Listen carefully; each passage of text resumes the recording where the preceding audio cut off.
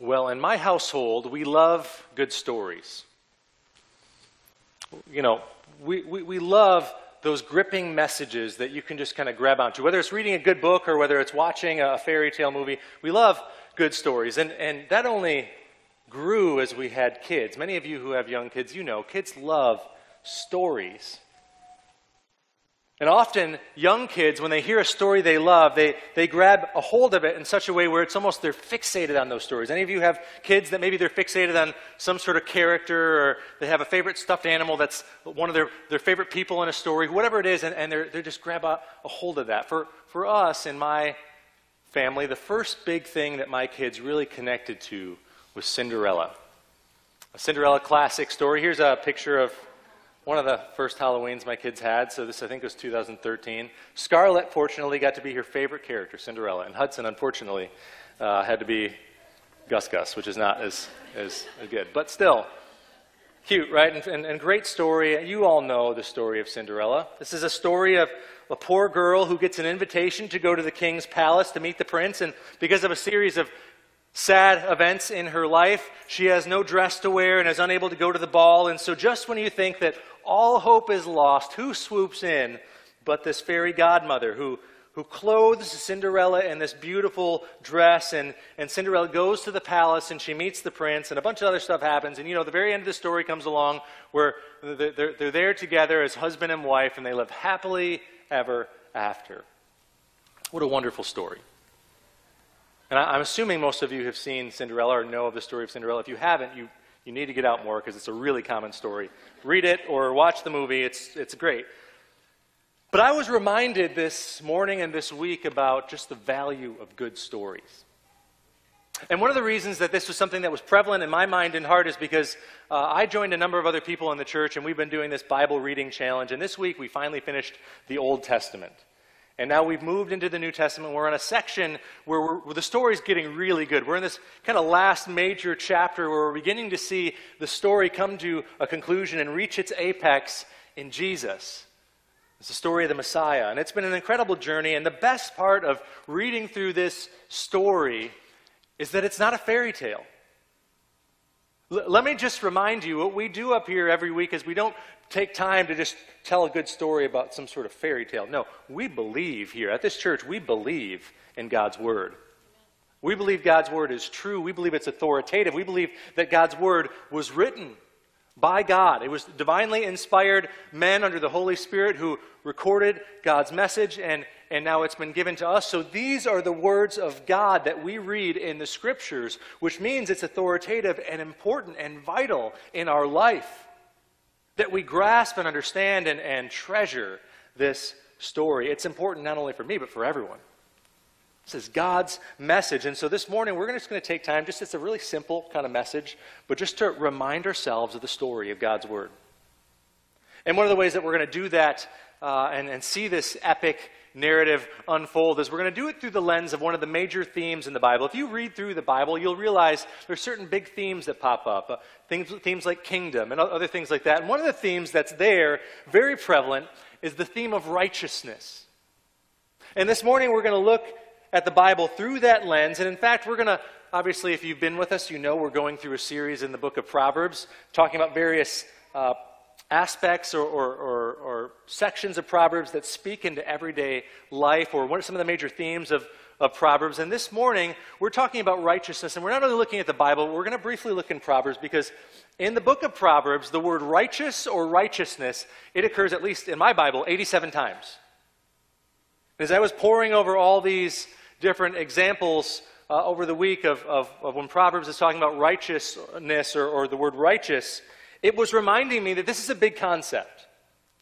This is, in fact, one of the biggest themes in the whole book of Proverbs. So go ahead and open your Bibles to the book of Proverbs this morning. We're going to look at the whole Bible, but we're going to also look in Proverbs, and we're going to see this theme, righteousness, played out over the course of the narrative of Scripture, very simply this morning.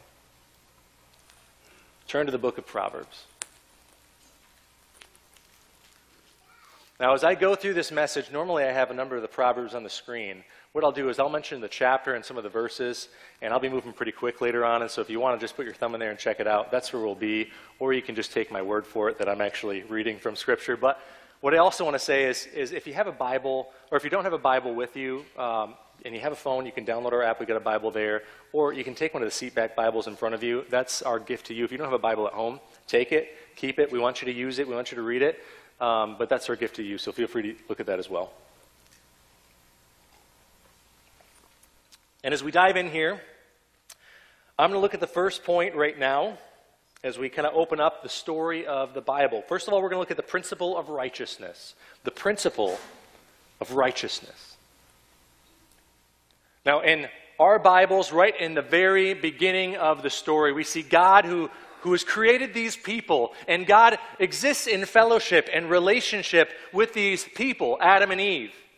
And in this very first chapter, God is walking with them and talking with them. They're in His presence, and things are going well. And the reason that people can be around God is because they have inherent righteousness. They have inherent righteousness. Now, righteousness can mean a number of different things. We don't usually use that word very much unless someone is old. Wasn't that a word? Sometimes people say, oh, righteous, that's awesome, right? I don't really hear people say that anymore.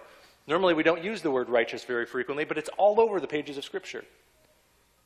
And in the Old Testament in particular, it's a very broad range. In fact, the word righteous, you can translate it righteous or justice or a number of other things. But primarily, there's two emphases in the Old Testament and much of Scripture regarding righteousness. The first is that righteousness means right standing.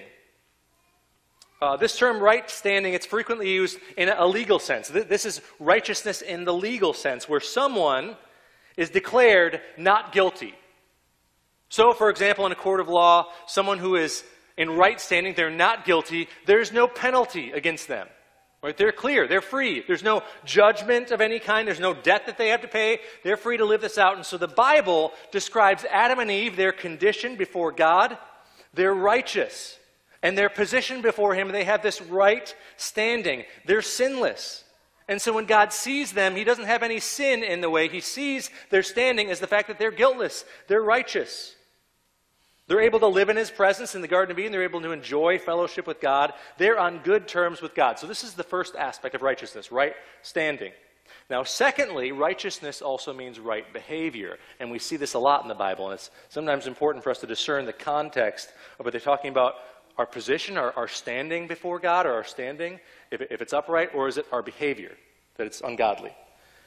And so what we see often in Scripture is that someone who is in good standing with God, they're encouraged to live accordingly. So what I mean by that is not only is righteousness a declaration of your standing before God, it's the fact that you're able to practice righteousness. You're able to be obedient to God's law. You live it out practically. This is righteousness. So let me just simply explain this. If I'm righteous, I can be with God. I'm free to be with Him, experience His presence, His fellowship. I can be with God. However, the problem is, Adam and Eve, they couldn't practically live that out. Positionally, they were good with God. They were on good terms until sin entered the story. And then things kind of fell apart and started to change, and it wasn't so good. Their relationship was ruined. In fact, this is why it says in our Bibles that Adam and Eve, they were naked and ashamed. This wasn't the fact that just at that point in the story, finally their clothes fell off or something like that. No, they were always naked, but now they were exposed fully. Their sin was evident. You could see that. No longer were they clothed in righteousness. That clothing was stripped off, and they were laid bare to be seen as their unrighteous self. This is why they were naked and ashamed. And so the rest of the story, we see that no longer are they able to be in the presence of God. They're no longer able to be in the presence of the king because they're unrighteous. And so through the rest of the Bible, we see in the Old Testament people trying to claw their way up to God, trying to do things to reach up to God. We see the Tower of Babel. They build their way up to God to make a name for themselves. And what happens? Well, He scatters them. No matter how hard man tries, he cannot attain righteousness based on his own merit. And so the whole Old Testament, it's a pretty sad story. If you've read through it, you're like, man, this is heavy. I mean, lots of messed up, sinful stuff going on because people are trying to follow God's commands and trying to live according to the way that God desires, and they keep falling short. And so God has to clean up the mess by doing a number of things. Blood sacrifice is one, and covenant is the other. And they're often connected. In fact, we see with Adam and Eve, what happens once they're naked and ashamed? God kills an animal. and he takes the animal skins and he covers their nakedness. So we see this principle play out, this principle of righteousness, and people keep trying to reach God again and again and again, and now it comes to the second point this morning, the product of righteousness. You may be going, okay, so we've lost righteousness, and because of sin, all mankind is now unrighteous. They're born in an unrighteous state. That doesn't sound so great. Well, no, I don't think you understand. If you feel like it's not that big of a deal, it's a really big deal. See, righteousness means that we can have fellowship and connection and relationship with God. And when we are unrighteous, when we're born into an unrighteous world in an unrighteous state, we cannot have fellowship or connection or do life with God in any way. We cannot be in His presence. And that means the worst possible things imaginable for us, because righteousness is the only pursuit that we should have in life. Having a connection to God, having a relationship with God. And in the book of Proverbs, we see some of the benefits of righteousness play out. And this is where I mentioned, if you turn there, I'll mention a few, but I'm going to go through quickly. I've got probably, 20-some verses that I'm not going to read right now. You don't need to hear all this, but you'll get the point as I read a couple and I'll skip. Let's hear some of the fruit of righteousness, some of the benefits of righteousness in Proverbs, why we need righteousness. First of all, it's a blessing in our lives. Proverbs 3:33. Says, the Lord's curse is on the house of the wicked, but He blesses the dwelling of the righteous. Proverbs chapter 10, verse 6, it says, blessings are on the head of the righteous, but the mouth of the wicked conceals violence. Proverbs 20, verse 7 says, the righteous who walks in his integrity, blessed are his children after him. So we see that righteousness produces blessing. Righteousness also produces life, eternal life. It says in Proverbs 12, and the path of righteousness is life, and its pathway there is no death. Proverbs 11 says, whoever is steadfast in righteousness will live, but he who pursues evil will die. We'll skip. We've got more verses. We'll skip it. Thirdly, righteousness brings knowledge. So Proverbs 9:9 says, give instruction to a wise man, and he'll be still wiser. Teach a righteous man, and he will increase in learning. Proverbs 10 says, the mouth of the righteous brings forth wisdom, but the perverse tongue will be cut off. Righteousness also produces security and safety. It says in Proverbs 18:10, the name of the Lord is a strong tower. The righteous man runs into it and is safe. Proverbs 13, righteousness guards him whose way is blameless, but sin overthrows the wicked. Proverbs 12, the wicked are overthrown and are no more, but the house of the righteous will stand. Righteousness also produces joy. Proverbs 10 says, the hope of the righteous brings joy, but the expectation of the wicked will perish. Proverbs 13 says, the light of the righteous rejoices, but the lamp of the wicked will be put out. You get the point. Righteousness produces good things in our lives.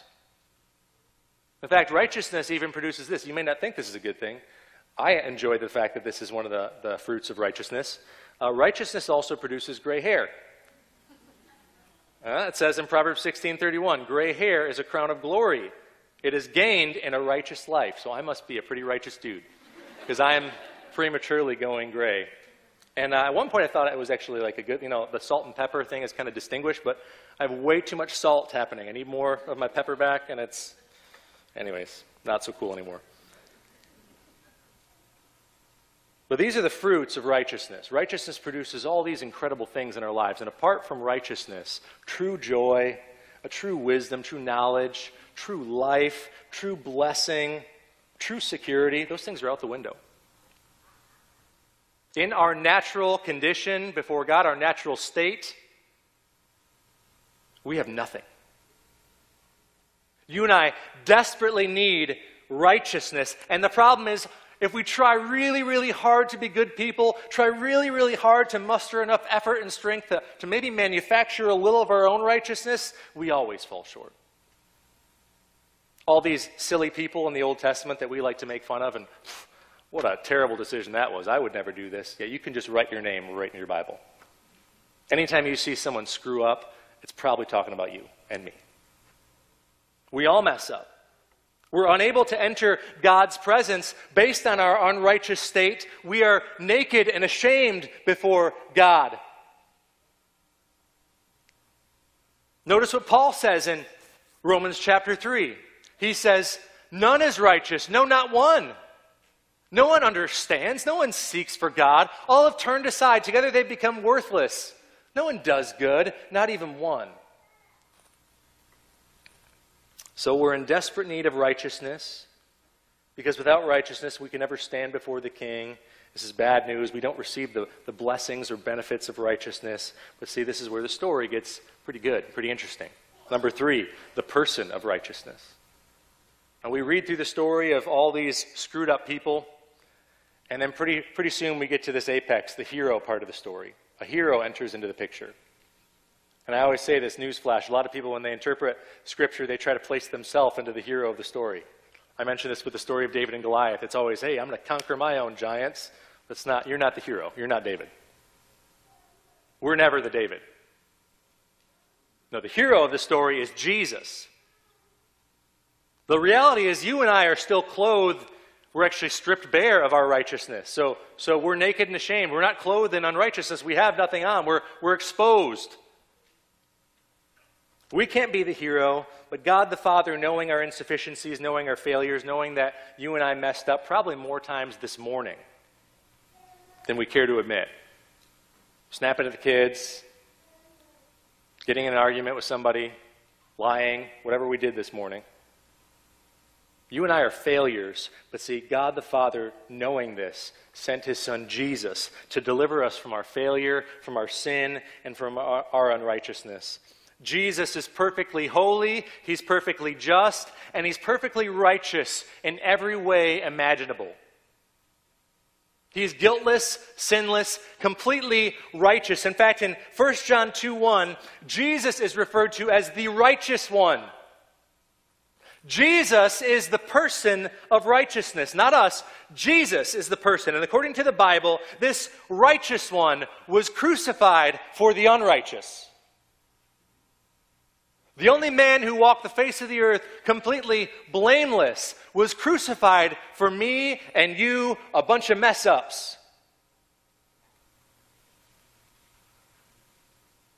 And Jesus was placed upon a large wooden cross that he had to carry and raised up and beaten and mocked and scourged and died one of the most brutal deaths you can possibly imagine. Bleeding, broken, gasping for air. And after yielding up his spirit in death, Jesus was placed in a tomb, and the scriptures go on to declare that he was there for a few days, and on the third day, Jesus conquered death itself, and he was raised from the dead and glorified in perfection. And Jesus is the righteous one who radiates perfect righteousness today. And not only did he rise from the dead, but Scripture says he ascended on high. In fact, he went straight into the presence of God. How did he go to the presence of God? He was completely righteous. Because only the righteous can enter into the presence of God. Only the righteous can enter into the presence of the King. He goes straight into the presence of God, where he takes up his royal throne next to his Father, and he's in the throne room today, and he's reigning as the Prince of Peace. Prince of Peace. Jesus is the person of righteousness, and the story gets it just a little bit better too. Number 4, the provision of righteousness. You see, if you read your Bible carefully, the Bible gives hints as to how unrighteous people can be made righteous. And I'll give you the hint right here. It's through faith. When we get to the story of Abraham, Abraham has this amazing promise, and you'd think this is the most unlikely thing that could ever come true. And Abraham believes God. And what does the Scripture say about Abraham's faith in God? It says this in Genesis 15, verse 6. The Scriptures declare that he, Abraham, believed the Lord, and God counted it to him as righteousness. See, through faith in God, Abraham is declared righteous. In fact, in the Minor Prophets, in Habakkuk 2:4, it says this: "The righteous shall live by his faith." We see this pattern continue to play out until we get to the final conclusion of this story of Jesus and what he's done. And finally, Scripture reveals to us that we unrighteous people, we can finally have access to the Father. We can finally have access to the King, not by manufacturing our own righteousness, but through the righteousness of Jesus Christ, which is given to us the moment we believe. The moment we place our faith in Jesus Christ, his righteousness is imputed to us. It is given to us. And we have a new standing before God. We have a standing that's rooted in Jesus. We can now approach the King, not based on our own deeds, but on the deeds of Jesus on our behalf. We can stand before the King because the righteousness of Christ has clothed us. We no longer stand naked and ashamed. We're clothed with Christ. Notice what Paul says in Romans 3:21 through 22. He says, "But now the righteousness of God has been manifested apart from the law, although the law and the prophets bear witness to it," which we talked about. The righteousness of God through faith in Jesus Christ to all who believe. So, beloved, listen up. We unrighteous people, we have hope in the gospel. We have hope in Jesus Christ that he, the righteous one, offered the perfect sacrifice on our behalf, his very life, dying in our place, a sacrifice that's connected with a greater covenant, and that through faith in Jesus Christ, we no longer stand before God in shame and in our sin. We stand before him through faith in Jesus with the righteousness of Jesus Christ. So here's our big idea this morning. We have access to the King through faith in the one who clothes us in his perfect righteousness. We have access to the King through faith in the one who clothes us in his perfect righteousness. And let me just tell you, if this story doesn't get you excited, I know for some of you, you heard me say this story a lot, or you've heard this story in Sunday school your whole life, and it kind of gets old. My hope and my prayer is the gospel never gets old. It's the greatest story ever told. It's a true story, and it's the greatest true story ever told. And if it's helpful, you can think of it in fairy tale terms because it's that incredible.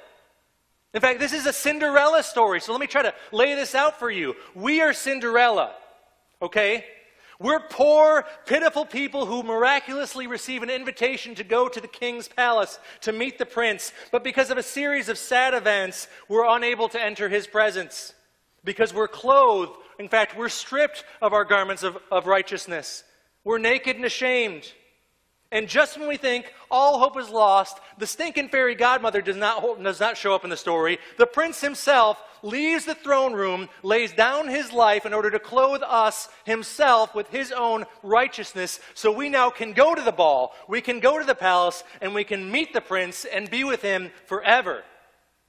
Paul says this in 2 Corinthians 5:21, "For our sake he made him to be sin who knew no sin, so that in him we might become the righteousness of God." The best part of the story is at the very end, the bride and the groom, they're joined together and they live happily ever after. This is the story of the Bible. It's the greatest story ever told. There's no greater story, and for those of you who've never experienced this Cinderella story in your life, I want to encourage you, trust in Jesus. Trust in Jesus. There's a song we sometimes sing, "My hope is built on nothing less than Jesus' blood and righteousness." Don't trust in your own goodness, your own righteousness. Trust in the righteousness of Jesus Christ, imputed to you. Trust in Jesus alone for salvation. It says, "I dare not trust the sweetest frame, but wholly lean on Jesus' name." If you don't know Jesus Christ, let me just tell you, you can scrape and claw your way to try to be a good person or to try to reach up to God, but you're going to be a failure every time. The good news is Jesus never fails. He is the perfect, righteous one who gave up his life for us. And this morning we're going to celebrate his death, his burial, and remember his resurrection. And we're going to do this together through something that we participate in regularly called communion, or the Lord's Supper. And so let me just encourage you this morning, if you've been transformed, if you've been that Cinderella who was not able to enter the presence of the king, but through the work of the prince on your behalf, have now come into a righteousness that's not your own, and now have access to the king. If that's you, if by faith you've trusted in Jesus Christ, you're welcome to participate with us in communion. This is an opportunity for us as believers to remember Jesus and what he's done for us, to meditate on his sufferings and on his sacrifice. We do this as we partake in the bread, which is, Scripture reveals to us, is his body, which is broken for us. And we participate in the cup, which is that picture of the new covenant in his blood, as he shed his blood and poured out his blood for the remission of sins. This is what we engage in with communion. We remember Jesus. We remember the gospel. We taste the gospel. We touch the gospel. We smell it. This is what we do, and so we encourage you to take part with us in communion this morning. To remember Jesus and all that he's done. And Scripture is very clear that the first thing we do is we examine ourselves. It's important for us to not come into this process of participating in communion in an unworthy manner, meaning we shouldn't take this lightly or flippantly. We shouldn't just be screaming at our neighbor or cursing out our wife and seconds later say, oh, that's okay, let's just go ahead and participate in communion. No, if there's fellowship things you need to deal with, you need to be reconciled with somebody, we encourage you to do that and then come to the table. If right now there's something with you and God and there's some unconfessed sin that you need to deal with, take that time to do that. We don't encourage everyone to get up and participate. Now, I'm also not saying that you need to be perfect, right? Because we all have our junk. But the reality is we take time, examine ourselves. If there's someone that we can be reconciled with, we pursue that. And we take this time primarily to remember Jesus. Remember all that he's done. And so once you've taken time to examine yourself and to meditate on the gospel and what Jesus has done, we're going to encourage you to stand up and to go to one of the four corners of the worship center to grab the bread, the cup, to return to your seats. And we're all going to participate in communion together as one family in Christ. So let's take that time now. Remember Jesus. Examine ourselves. Remember him.